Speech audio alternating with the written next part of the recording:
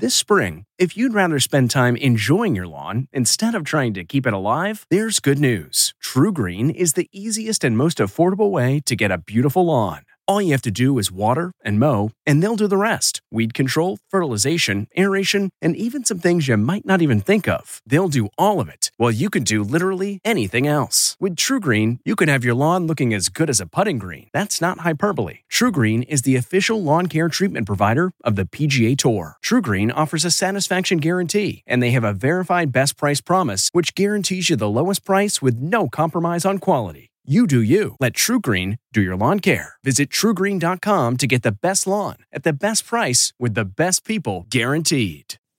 Okay, it's time to commit. 2024 is the year for prioritizing yourself.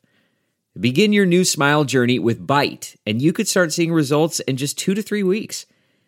Just order your at-home impression kit today for only $14.95 at Byte.com. Byte clear liners are doctor-directed and delivered to your door. Treatment costs thousands less than braces, plus they offer financing options, accept eligible insurance, and you could pay with your HSA, FSA. Get 80% off your impression kit when you use code WONDERY at Byte.com. That's BYTE.com. Start your confidence journey today with Byte. I'm Margaret Brennan in Washington, and this week on Face the Nation, with just 15 days to go until midterm election day, both sides are making their closing arguments about why they deserve your vote.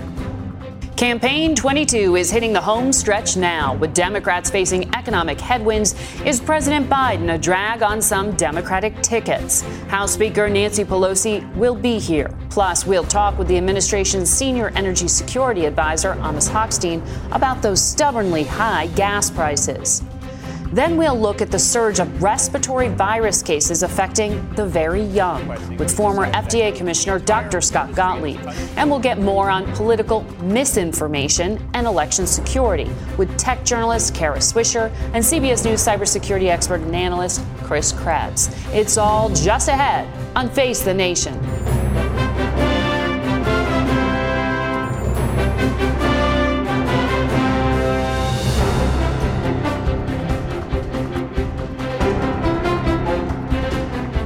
Good morning and welcome to Face the Nation.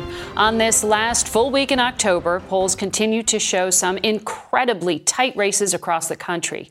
Can Democrats revive their stalled momentum and get their supporters to the polls? Or will Republicans take control of the House and possibly the Senate? President Biden has been on the campaign trail in Pennsylvania, telling reporters it ain't over till it's over. Quoting Yogi Berra, of course. Senior White House and political correspondent Ed O'Keefe reports. From Pennsylvania, Dr. Oz celebrated when Roe v. Wade fell.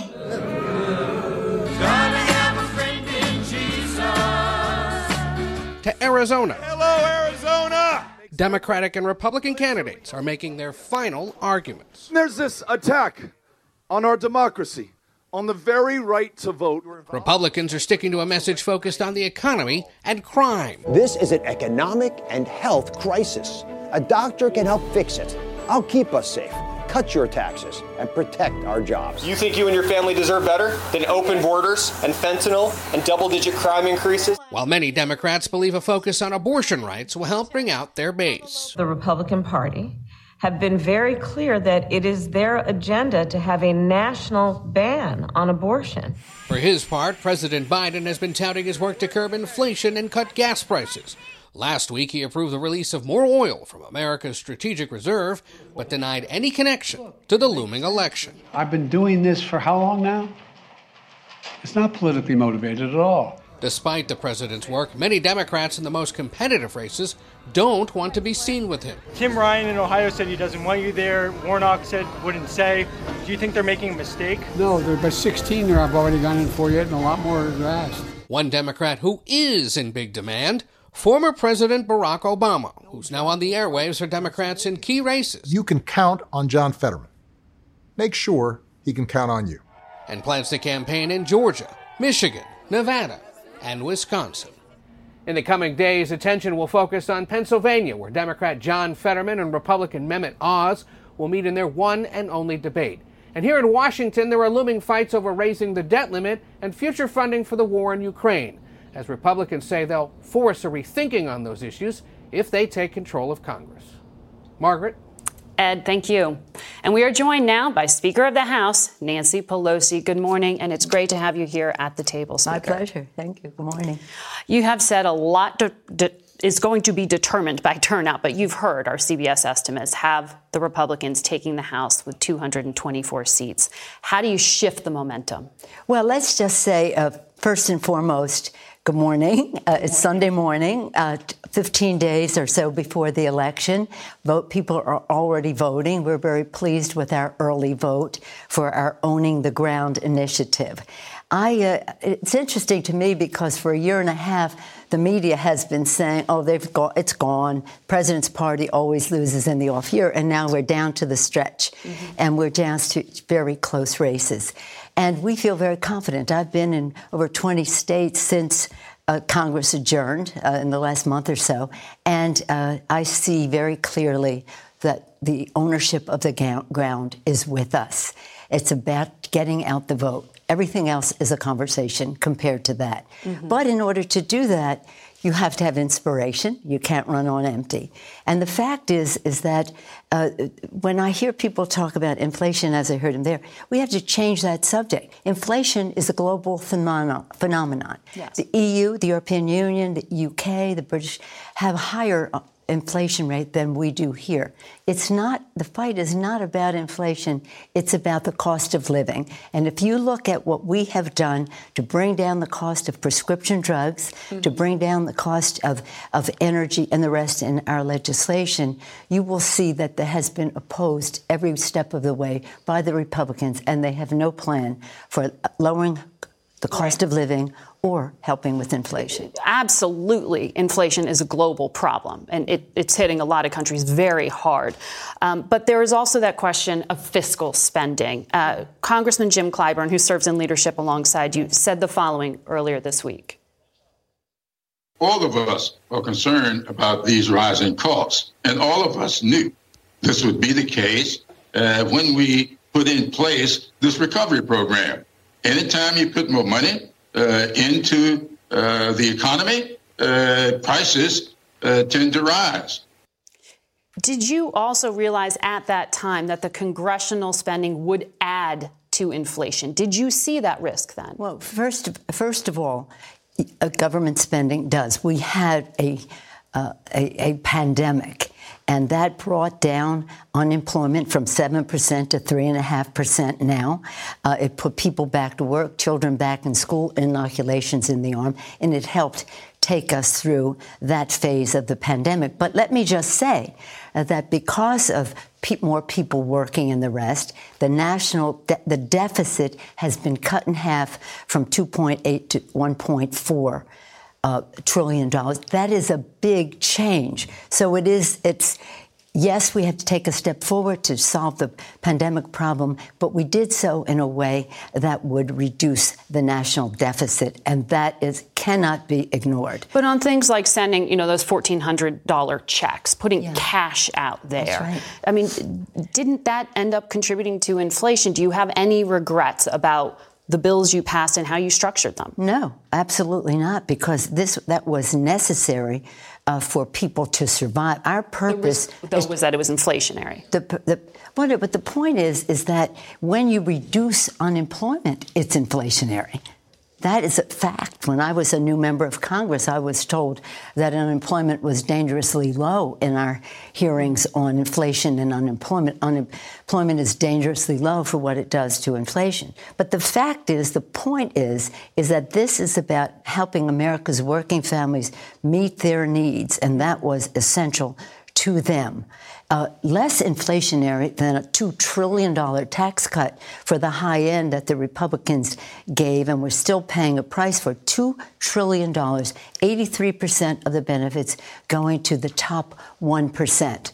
So we feel proud of what we've done. We feel proud of the president to help America's working families to lower their cost, and in doing so to reduce the deficit.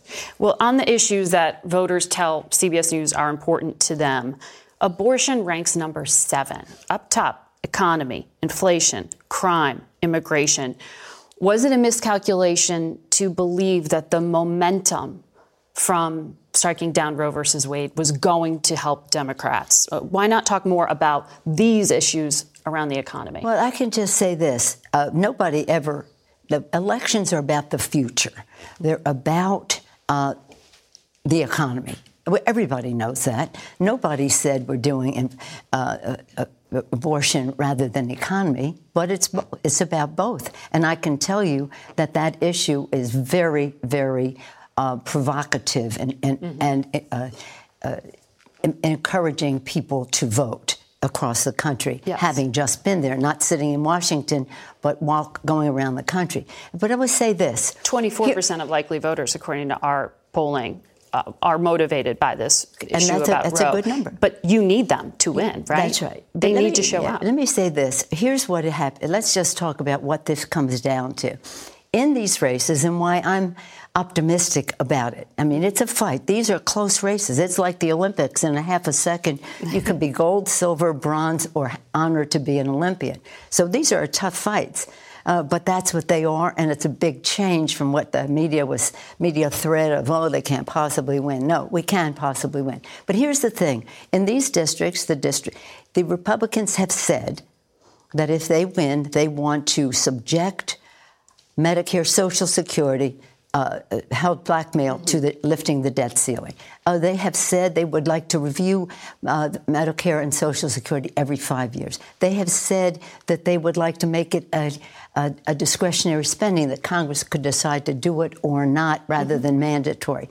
So Social Security and Medicare are on the line. A woman's right to choose is on the line. The planet is on the line.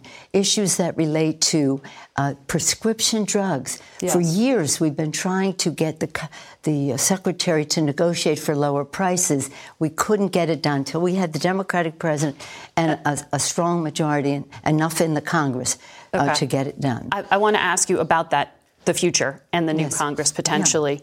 Yeah. You told Andrea Mitchell earlier this week, we need generational change, but in some cases there's no substitute for experience. Right. Will you remain in leadership in the new Congress? I'm not talking about that. I'm here to talk about how we win the election. But to deliver on all these things. I was only paying Andrea a compliment for all the experience that she has. I see. But the fact is, we need to... So you may or you may not. I'm not here to talk about me. I'm here to talk about the future, America's working families, for the children. It's always about the children. Mm-hmm. And the point is this, that these issues, if you're a senior, you have a lot at risk. Yes. If you're a childbearing age woman, you have a lot at risk if your family does. If you care about the planet, you have a lot at risk. They said it's a hoax. When we had the debate on our funding for addressing the climate crisis, not one Republican vote. When we talked about, so what we need to go forward with is more that we had in our agenda, and child care, child tax credit, issues like that. Madam Speaker, I appreciate you coming here today. We did also invite the Republican House leader to join us. He declined the invitation. We'll be right back.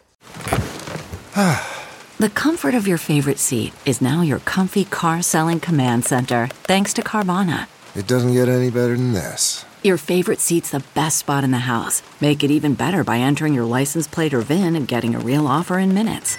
There really is no place like home. And speaking of home, Carvana will pick up your car from yours after you finalize your offer. Visit Carvana.com or download the app and sell your car from your comfy place. The comfort of your favorite seat is now your comfy car selling command center, thanks to Carvana. It doesn't get any better than this. Your favorite seat's the best spot in the house. Make it even better by entering your license plate or VIN and getting a real offer in minutes. There really is no place like home. And speaking of home, Carvana will pick up your car from yours after you finalize your offer. Visit Carvana.com or download the app and sell your car from your comfy place. And we turn now to former FDA Commissioner, Pfizer board member, Dr. Scott Gottlieb. Dr. Gottlieb, it is great to see you. But I have other tough issues to ask you about, including the surge in respiratory infections among children in 33 states now. We're seeing some pediatric units overwhelmed. Why is this happening, and why is it having such a powerful impact? Well, look, we're seeing a surge right now in respiratory syncytial virus. This is a virus that we typically see in the late winter. We started to see cases in the summertime, and we're seeing a peak in cases right now. This is not unlike the season last year, where we also saw an early peak in those cases. Some people ascribe it to the fact that children have been somewhat removed from these circulating pathogens, so you don't have as much immunity in the population generally. So it's changed the typical cycle for this virus, and we're seeing these waves of infection from RSV earlier in the season than we would normally see. For most people, this is a self-limiting infection. It's an upper respiratory infection. It causes cold-like symptoms. But for children under the age of 2, it can be a serious infection. And it's especially concerning for those who are immunocompromised, children who are immunocompromised, or those in a neonatal intensive care unit, as well as older adults, elderly Americans, or people who have other kinds of conditions that put them at risk. So this is happening. You have flu season coming, and we have COVID ticking up. The White House says everyone needs to go out and get their COVID booster by Halloween. Do you agree with that timeline, and how do you protect yourself against all of these respiratory risks? Well, look, I think now is a prudent time to not just get the COVID booster, the new bivalent vaccine, but also the flu vaccine. Right now, we have flu cases picking up. It looks like this may be a more aggressive flu season. The predominant strain right now is H3N2, and the vaccine appears to be a good match for the strain. So the vaccine, based on what we see right now, based on the genetic sequence of the strain that's circulating and the antigen that's in the vaccine, does suggest that the vaccine is going to be quite protective this season, so it's a good time to get it. I think in terms of just protecting yourselves, it's just the normal things that we advise people to do. Wash your hands, try to avoid crowded spaces if you are someone who's at risk. If you don't feel well, stay home. Don't send a child to school if they're not feeling well so you don't expose others to an infection. Wear a so mask. All the things that we've learned to do to just Well, look, I think if you're someone who's at risk or someone who wants to take extra precaution, one-way masking we know does work if you're going to wear a high-quality mask. I don't think people are going to be generally wearing them right now. But I think for people who are at risk, who want an extra measure of protection, that's another step that can help afford them that. The final thing I'll say is that, for parents who have children who have an upper respiratory infection, many times they're testing them, finding out it's not COVID, and feeling relieved. I think they still need to be vigilant that it could be RSV, it could be early flu. So if you see progressive symptoms, seek out help from a doctor. There are treatments that are available that could help children with RSV. Noted. It is election season, and I want to ask you about a false claim about COVID vaccines that really hit the campaign trail, and it's been in conservative circles in particular. Under U.S. law, just to be clear, the CDC does not mandate vaccines, as we've talked about here before. The state governors have the authority to do that. Can you explain what the CDC advisors actually did last week? Yeah, well, this week they took the recommendation that already existed for children to get vaccinated with the COVID vaccine, which was their general recommendation they issued last year, and they incorporated it into their formal recommendations, which are their permanent recommendations. Some people refer to it as their vaccine schedule. That doesn't translate into state mandates. There are a lot of vaccines in that schedule. For example, the flu vaccine is in that schedule. They recommend that for children. No states mandate that. The HPV vaccine is in the schedule. Only 2 states mandate the HPV vaccine for children to attend school, Virginia and Rhode Island. Even the dengue fever vaccine is in the schedule, and obviously no states mandate the use of that. So what got started on Twitter initially was that the CDC recommendations automatically translate into state mandates, which is not true. One of the reasons why the CDC went ahead and made this formal recommendation is that it also allows the vaccines to be incorporated into the Vaccines for Children's program, which provides federal funding for indigent kids to get access to vaccines. And so that's part of the impetus. But there will be no state mandates. Quite frankly, I don't think there should be state mandates. I don't think we're at the point right now we should be considering mandating this vaccine as a condition to attend school. While I think every child should seek out this vaccine, parents should strongly consider vaccinating their kids. I don't think it should be mandated by states, and I wouldn't expect to see any state mandating this vaccine. Thank you for your clarity on that, because the misinformation you just said started on Twitter. Tucker Carlson amplified it. But as we just showed our viewers, you see a number of candidates and sitting governors spreading this. You have presidential candidate, potentially Mike Pompeo. You have the governor of Virginia, the governor of Utah, Senator Tom Cotton of Arkansas, the GOP candidate for governor of Arizona, Kari Lake. They're all putting out tweets with this false idea. So there's clearly a political force in an anti-vaccine sentiment. Well, look, I think from a public health standpoint, the more that this becomes a political matter and the more people make this a political matter, the campaign against mandates bleeds into a campaign against the vaccine itself. And people generally don't take away the nuance of those messages, if there is any nuance in those messages in the first place. They hear the skepticism against the vaccine, and then they're less likely to consider it for themselves, even where it makes sense from a clinical standpoint. I didn't see a lot of people stepping up and saying, look, my state won't mandate the vaccine. We believe these are decisions that should be left to pediatricians and parents. But I would strongly encourage parents to make sure that their children are up to date with all the available vaccines, especially in advance of this, flu and COVID season. That would have been an appropriate message, in my view, for a governor to say, who wanted to say, look, we're not going to mandate it, but we still think it's important. The closest I saw anyone coming to that was Spencer Cox in Utah. Yeah, and to be clear, the CDC wasn't as clear as they could have been either. So that's why we wanted you to help translate that for our viewers today. Dr. Gottlieb, I have to leave it there. So good to see you again. We turn now to threats to election security and efforts to combat false information online. We're joined by CBS News cybersecurity expert and analyst Chris Krebs and Kara Swisher, tech journalist and host of the podcast On with Kara Swisher and Pivot. Good to have you both here. Thanks for having us. We were just talking about this with Dr. Gottlieb. But on the election front, and Kara, I want to start with you. There have been these recent studies talking about Facebook, TikTok, approving even ads with political misinformation on them. How does this continue to happen with vaccines and with political misinformation? Why can't these platforms get control? Because they don't want to make those decisions. They want to opt themselves out of decision-making on editorial. And you heard Nick Clegg, who's is number 2 at Facebook right now, essentially, just gave an interview where he talked about that. We shouldn't be the arbiters of this. We shouldn't do this. It should be government. But then we have the First Amendment, so government can't intercede. So I think there's just so much of it, and it floods the zone so much, and they make money from it, that they don't want the responsibility for it, even though it's on their platforms, and they should have the responsibility. And some of it sort of dances or flirts with distortions. And so you have to be in that government business of spotting this. But Chris, how do you even do that? Well, it's a challenge, as Kara points out, with the First Amendment issues. DHS launched their Disinformation Governance Board earlier in the year, and that was not actually met with any kind of fanfare, and they ultimately stood it back down, even though efforts they were taking through that group or have been underway for a decade or more within DHS. So one of the things that we looked at back in the 2020 election was not so much the specific claims or the specific elements of mis or disinformation, but it was more the thematics that were emerging. So not pinning it to a single individual, instead looking at, hey, these are some of the claims we were seeing, and here are the security controls or preventions in place that would actually not allow that to happen in an election. And we're seeing some continuation of that. But once again, there's so much of it.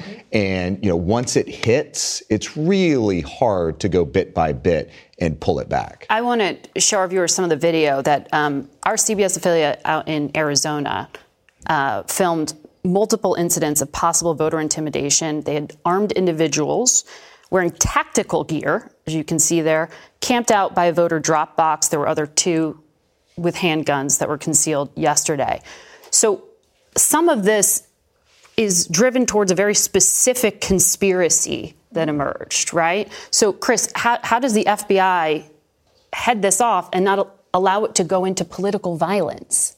Well, I think the important thing here is that if any voter or election official sees these sort of things happening in Arizona, they make a report. They tell the relevant officials, and they can investigate, and they can look at these people, they can investigate, and then there's a deterrence measure. But it takes the guy with the tactical gear before that happens? Well, and that's the biggest challenge here, as I see it, is that the continued efforts to delegitimize the 2020 election are resulting in candidates that are incentivized to push these lies, but also then you have a radicalization and activation across the voter base that are effectively, this is performative. This doesn't happen. The claims of mules and ballot trafficking, it doesn't happen, particularly in a way that someone like this would be able to detect anything. Moreover, what's happening is the people that are being accused of ballot trafficking or being a mule actually report it to the officials and say, here's my name, here's my contact information. I was accused of this. Would any legitimate fraudster or mule do that and then report that on themselves? Of course not. Mm-hmm. So it's all performative, and unfortunately, I am concerned that it results in violence. Chaos is the point. Yes. Chaos and discord. It's actually from the Russian playbook. Yeah. Chaos is what they want. Discord, problems, making people radicalizing people, and it's in the mainstream. Before it was sort of, it bubbles up from the bottom, but now it's pushed down from the top. And so just last night you saw Trump say a number of things that were radicalizing. I don't know what else to say it.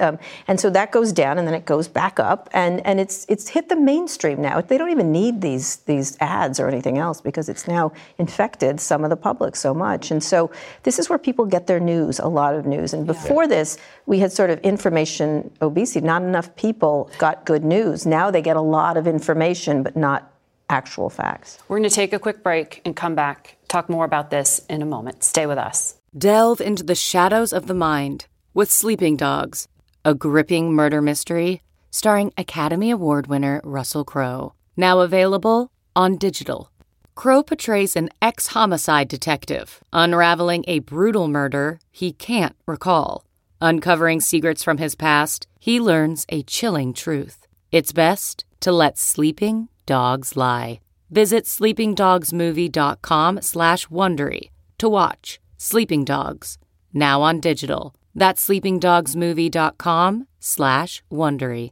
CarMax is putting peace of mind back in car shopping by putting you in the driver's seat to find a ride that's right for you. Because at CarMax, we believe you shouldn't just settle for a car. You should love your car. That's why every car we sell is CarMax certified quality, so you can be sure with upfront pricing that's the same for every customer. So don't settle. Find love at first drive and start shopping now at CarMax.com. CarMax, the way car buying should be.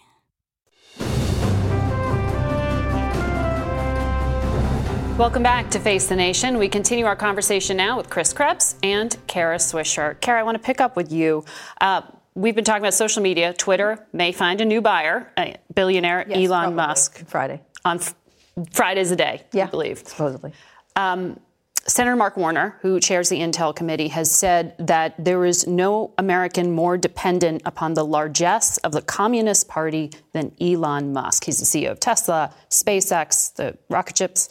Bloomberg saying that the administration is going to have to do national security reviews, potentially, of businesses he owns. Sure. So how much of a risk is it if this transaction goes through? It depends on what they find, I guess. I think the issue is he already does a lot of defense work, a lot with the rockets and everything else, and is considered very innovative and has done amazing things. The International Space Station depends on Elon Musk and his rockets. And so he does a lot of, obviously with transportation, that's another area that's important to look at, and who owns it. And Twitter also, this is a big communications platform, even though it's a terrible business. So who owns it matters. And so who are his investors, who is putting money into it, et cetera, should be looked at. It's as a matter of course. Yeah, it's almost kind of amazing, Chris, that there isn't more scrutiny. There is FCC scrutiny of ownership of news organizations. Right. When it comes to social media and a company like TikTok, it's owned by a Chinese firm. An increasing number of Americans are relying on it for actual news, not just tweeting about themselves, but actual news. Is this a risk? Well, I think just to your point, as more people use these platforms, as they get more information, as they're shifting away from traditional media that we're all used to, the intelligence services of our adversary are seeing this shift as well. And so it's not necessarily specifically about TikTok. It's all platforms and it's all avenues. But TikTok represents a specific risk. And a colleague of mine wrote a paper, Dakota Carey wrote a paper for Cyberscoop, talking about how it's not necessarily the data security challenges. It's that the Chinese Communist Party may have the ability through the parent company of TikTok to actually shape narratives, suppress, lift, shape what we see on a daily basis. And it doesn't have to be everything you see all the time. Mm-hmm. It can just be enough. Yeah. It can just be enough, a little bit. And I think about what happens if the Chinese invade Taiwan. What happens in the run-up to the 24 election if they're not happy with some of the more, the stronger stance that this administration is taking in China? There are a significant amount of risk exposure we have here. And then who owns Twitter? Who are its investors? I think that's a normal question for a government to ask. The CCP doesn't own CBS, to my knowledge. So, the Chinese Communist Party, no. But for Elon Musk, I know you know him. And last question here on this: Russia watcher Fiona Hill said Putin plays the egos of big men, gives them a sense that they can play a role, but in reality, they're just direct transmitters of messages from Vladimir Putin. She just gutted Elon Musk when he was pushing pro-Russia positions. I mean, is it really that? I mean, are our adversaries using business icons to further their foreign policy? Why, yes, that's happened before. I don't know if you've heard about President Donald Trump. I mean, people have talked about that. I think Elon's doing this on his own. But he's a lot of people in Silicon Valley are also mouthing the same thing. There's sort of a certain class of tech bros that are into this idea. But you still think this transition? Well, they have no foreign policy experience, so they have no business doing this. But it doesn't stop them, which is about everything. They're experts on everything. Because they're the richest people in the world, in case you didn't know. So I think it's slightly dangerous. I don't know, Chris. A little bit. We could keep talking about this. I want to keep talking about this, but I have to take a break here and bring some important information to you from voters themselves, actually. We wanted to better understand how Americans could impact the vote in the year's elections. And our CBS News Campaign 2020 I-22, sorry, it's moving quickly. I in America is tracking 4 groups of what we are calling election influencers. And on Friday, we spoke to some pressured parents. These are voters who describe themselves as feeling post-pandemic stress over finances and kids. I feel like Biden is doing a pretty good job, but my concern is like the crime. I want to know what exactly will they do about this, because it's out of control in Chicago. What about in Arkansas and Texas? I live more in the suburbs, so it's not as prevalent in my neighborhood, but it's still something that's concerning. Not so much. Greg Abbott, our governor, does a great job. And the only thing, that we've been having trouble with is, the border. So immigration is a concern for you in these upcoming elections. Here we just left a pandemic. When you have thousands upon thousands every day crossing over, they don't have to get tested. We don't know what they're bringing in. Well, some of those pandemic era restrictions are still in place along the border. What do you need to see that would change your impression of immigration in this country? I really liked how DeSantis and Abbott have been taking them and shipping them out to bluer states so they can recognize the problems that we've been having in Texas and in Arizona. Greg Abbott needs to have a lot more control over the border itself. But you will still vote Republican? Yes. I will still support Greg Abbott because he's running up against Beto, and he's all about the open border. Show of hands, will all of you accept the election results from these midterm races in 2022? Yes? All of you trust the elections and the systems to run them. How would all of you describe the current state of the U.S. economy? Oh, I would say scary. Scary. Yes. LaShawn, how would you describe it? I would say it's unstable because it's just so much going on. John, in one word, how would you describe the U.S. economy? Horrible. Horrible. In regards with inflation. I watched last week a bag of 6-ounce broccoli go from $1.99 to this week being $2.49. Can I see a show of hands? Is anyone driving less because of the cost of gasoline? So you're still filling up your gas tank and still driving despite prices climbing higher. Just to go to work, I drive 11 hours to go to work. I live in East Texas, work in New Mexico. So I have to buy it regardless. Have high prices changed the way you live your life? I still have to do whatever I need to do to get around, but I don't know, what can you do? You have to just adjust. It's not just the, heating The cost of living, the electricity, everything is just really high. So, John and Stephanie, have you had to make changes in your life because of inflation? Yes, What have you done? We have cut back on our going out to eat, kind of eliminated Amazon Prime, Netflix, limiting that kind of stuff. I've looked for ways to budget better with groceries. Do you think that President Biden has control or greater influence over the economy? I think it's just as much Congress and also state and local as it is Biden. I don't think it's just one person. What are your biggest concerns about raising children in America right now? John? The whole woke culture affecting our children. All these elementary schools and middle schools having woke culture pushed on them from the LGBT plus community for sexual identity and gender. We should be pushing the actual school studies, math, social studies, science, not, gender studies or sexual identifications. What have you seen that makes you concerned? In the district that I live in, there hasn't been really anything going on. But I'm originally from Iowa, and just recently there was some protests at an Iowa school for bringing in a transgender art show.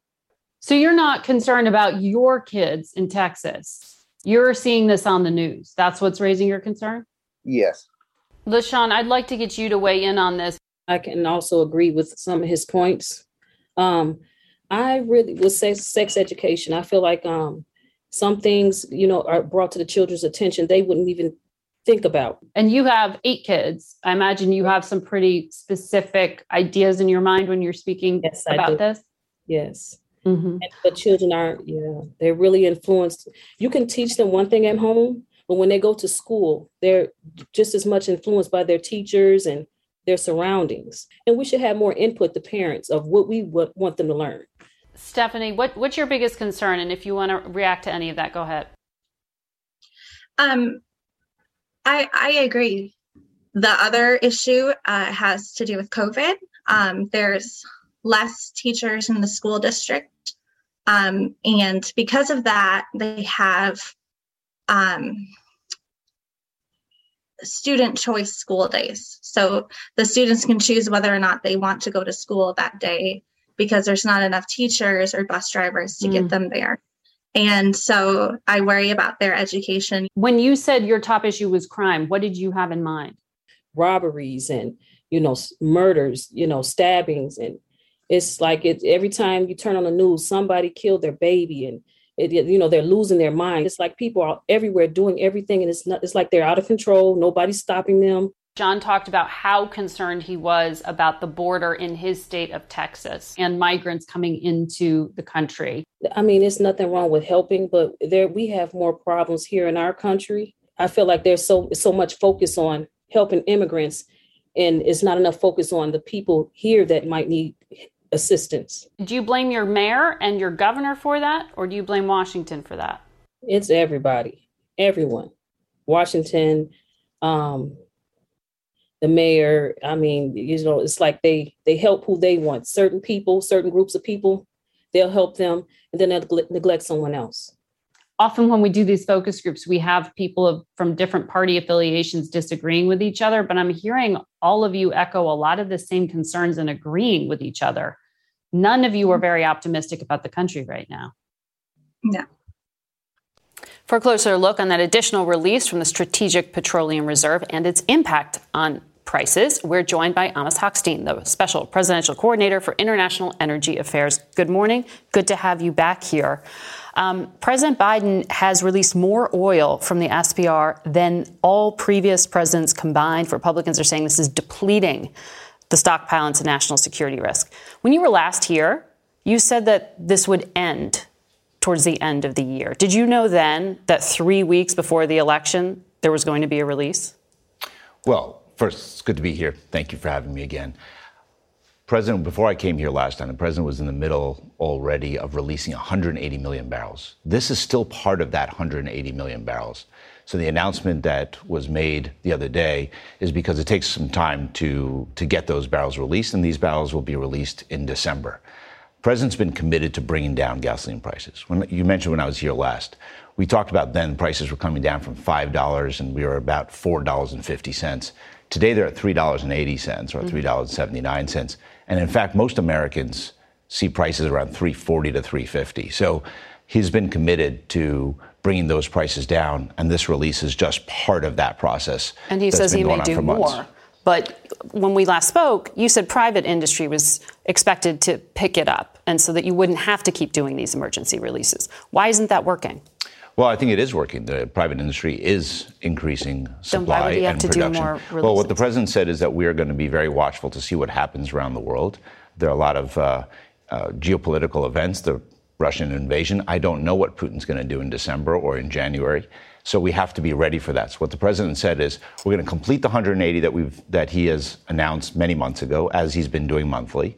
That will continue on into December. And then as we are making sure that we are prepared, so if we need to do additional releases, we can do them very, very quickly. There's going to be a European ban on Russian crude imports on December 5th. That's going to have an impact globally. How much of a shock is that going to have on energy prices ahead of the holidays? Well, I think that's exactly what we're talking about, right? So the president made this release, announced this release that will happen in December, around the time that the ban comes in. We're also working with Europe and other G7 partners around the world, countries in Asia, to see if we can make sure that we continue to have the Russian barrels on the market, but ensure that the price and the revenues that Russia gets continue to be depressed. This is the price cap you're trying to roll out still. Correct. So that price cap, though, and the negotiations around this has raised speculation that was one of the factors in Saudi Arabia's decision to pull 2 million barrels a day off the market. And the president has said he's furious that he's going to retaliate against Saudi Arabia. Is that what happened here? Well, look, clearly the president said it better than I can, that he was extremely disappointed in the OPEC decision and that he thought it was a mistake. And clearly nobody can argue that it was warranted for any economic reason. Well, that's what OPEC says. I understand, but nobody else thinks that it was warranted. And even OPEC, when they announce it 2 million, and then they say, well, we're not actually going to cut 2 million. We're just going to cut 900. And then you look a little deeper, and it's really just about 500. So the impact on the market is not going to be as significant. So this was more of a big political statement that OPEC has made. And look, at the end of the day, the president was disappointed in what OPEC did, but his commitment is to do things here in the United States, where we can have an impact on the American economy, bringing down prices as they have. And look, think about it this way. When I was here last, in June, we were at $120 a barrel of oil and $5 of gasoline. Today, we're at 85. 85. And Bank of America said today they expect an average of $100 a barrel next year. That just came out this morning. Yes, but in June, Goldman Sachs expected the last quarter of this year to be 140, prices to rise to 140. So the banks keep saying that the price is going to go up. The president keeps taking decisive action here that has led to these lower prices. These are short-term fixes, the releases. These are not short-term fixes, Margaret. We've been in this now for 8-9 months. This is almost a year now of higher prices, and the president has taken these actions. So I don't think these are short term. I understand that the banks make their own analysis, but they haven't been accurate over the time. And what you can measure is that we're down 30% on oil prices, and we're down over $1.20 in the United States on gasoline. And in fact, we're now almost every single week for the last several months, we've seen a decline in gasoline prices in the United States. And so we're working with allies. We're trying to strengthen the American economy while also making sure that our allies' economies are strong as well. Before I let you go, real quick, are you going to be able to close this deal between Israel and Lebanon that would allow for drilling off their coast? Well, I think that this is a really great development, a historic agreement between two enemy countries. Lebanon doesn't even recognize the state of Israel. We're going to have a deal. We're going to sign it hopefully this Thursday. And I hope that this continues to our commitment to stability in the region and prosperity for both countries. Amos, good to have you here. Hope to have you back again soon. We'll be back in a moment. Okay, picture this. It's Friday afternoon when a thought hits you. I can spend another weekend doing the same old whatever, or I can hop into my all-new Hyundai Santa Fe and hit the road. With available H-Track all-wheel drive and 3-row seating, my whole family can head deep into the wild. Conquer the weekend in the all-new Hyundai Santa Fe. Visit HyundaiUSA.com or call 562-314-4603 for more details. Hyundai, there's joy in every journey. Okay, picture this. It's Friday afternoon when a thought hits you. I can spend another weekend doing the same old whatever, or I can hop into my all-new Hyundai Santa Fe and hit the road. With available H-Track all-wheel drive and 3-row seating, my whole family can head deep into the wild. Conquer the weekend in the all-new Hyundai Santa Fe. Visit HyundaiUSA.com or call 562-314-4603 for more details. Hyundai, there's joy in every journey. We turn now to the war in Ukraine. First up, our Holly Williams reports from Kyiv. In the Russian-occupied city of Kherson in southern Ukraine, the authorities installed by Moscow have now ordered all residents to leave ahead of an expected Ukrainian counteroffensive. Kherson was seized by the Russians in the early days of the invasion. Now Ukraine claims that Russia's planning to blow up a hydroelectric dam in the region to slow the Ukrainian military's advance, and has already laid mines, risking a catastrophic flood. Herman Halushenko is Ukraine's energy minister and told us if the Russians destroy the dam, it could even leave a nuclear power plant without water for cooling.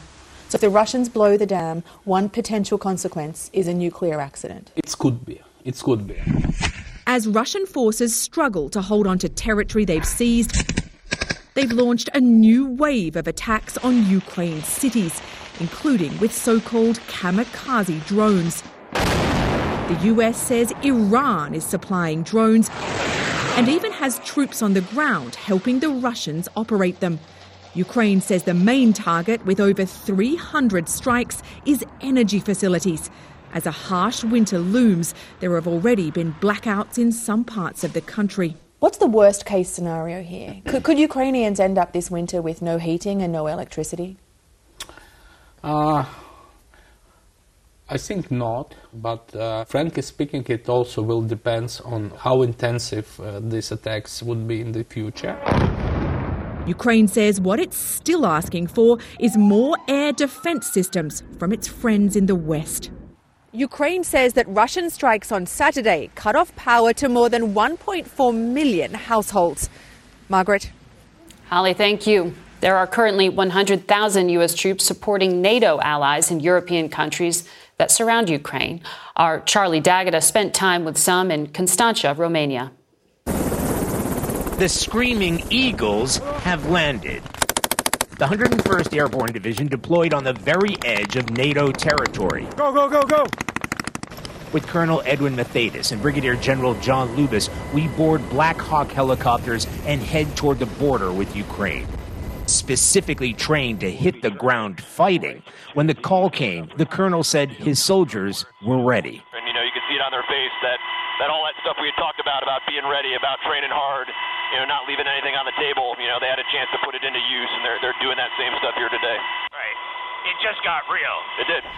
We traversed the Black Sea coast across the water from Russian-held territory in Ukraine and Crimea until we reached the forward operating site, where soon U.S. and Romanian NATO forces were conducting a joint air and ground assault. Live fire tank and artillery rounds took aim at targets, simulating the battlefields of Ukraine. This isn't a routine military exercise against a hypothetical enemy. This is a real-life combat scenario against a very real enemy, one that's not so far away. We're about 250 miles from the front line of Russian troops. And the way we are dispersed right now, we are ready to transition from our current locations where we're currently at to combat operations on order. It's the first time the 101st has been headquartered in Europe since the D-Day landings, seen here with then General Dwight Eisenhower, prepared to defend European allies again if called upon to fight. Now, almost 80 years later, the 101st is back. Go, go, go! Making a mark in history once more. Those military exercises come at a time when broader NATO nuclear exercises are underway, now entering the second week. They involve 60 aircraft from 14 countries, including U.S. B-52 bombers. They were scheduled long before the war in Ukraine began. Margaret? Charlie D'Agata, thank you. We'll be right back. That's it for us today. Thank you for watching. Until next week. For Face the Nation, I'm Margaret Brennan. Today's guests were House Speaker Nancy Pelosi, former FDA Commissioner Dr. Scott Gottlieb, CBS News cybersecurity expert and analyst Chris Krebs, tech journalists Kara Swisher, and Amos Hochstein, Special Presidential Coordinator for International Energy Affairs. The executive producer of Face the Nation is Mary Hager. This broadcast was directed by Shelley Schwartz. Face the Nation originates in CBS News in Washington. For more Face the Nation, we're online at facethenation.com, and you can follow Face the Nation and CBS Radio News on Twitter, Instagram, and Facebook. Face the Nation is also rebroadcast on our CBS News streaming network on Sundays at 1:30, 4, 10 p.m. Eastern, and again at 4 a.m. the next morning. And it's available through our apps, CBS News and Paramount Plus. If you like Face the Nation with Margaret Brennan, you can listen early and ad-free right now by joining Wondery Plus in the Wondery app or on Apple Podcasts. Prime members can listen ad-free on Amazon Music. Before you go, tell us about yourself by filling out a short survey at Wondery.com/survey. Look around. You can find cars like these on AutoTrader. New cars, used cars, electric cars, maybe even flying cars. Okay, no flying cars, but as soon as they get invented, they'll be on AutoTrader. Just you wait. AutoTrader. The Hargan women seem to have it all. From the outside looking in, we're blessed. My mom was amazing. But as detectives would soon learn, there was a lot going on inside the Hargan household. Ashley and I have been calling my mom and the house and Helen. No one's answering. 63-year-old Pamela Hargan gunned down in her own home. Her youngest daughter, Helen, lay dead upstairs. Patrol, when they arrived, assumed or thought that there might have been a murder-suicide. But for the detectives on the scene, there were things about the scene itself that were concerning to us on day one. Who would want to kill their mother and their little sister? There is no boogeyman here. It is exactly who we think it is. I'm Peter Van Sant from 48 Hours. This is Blood is Thicker, the Hargan Family Killings. Listen to Blood is Thicker, the Hargan Family Killings early and ad-free starting May 1st with a 48 Hours Plus subscription on Apple Podcasts.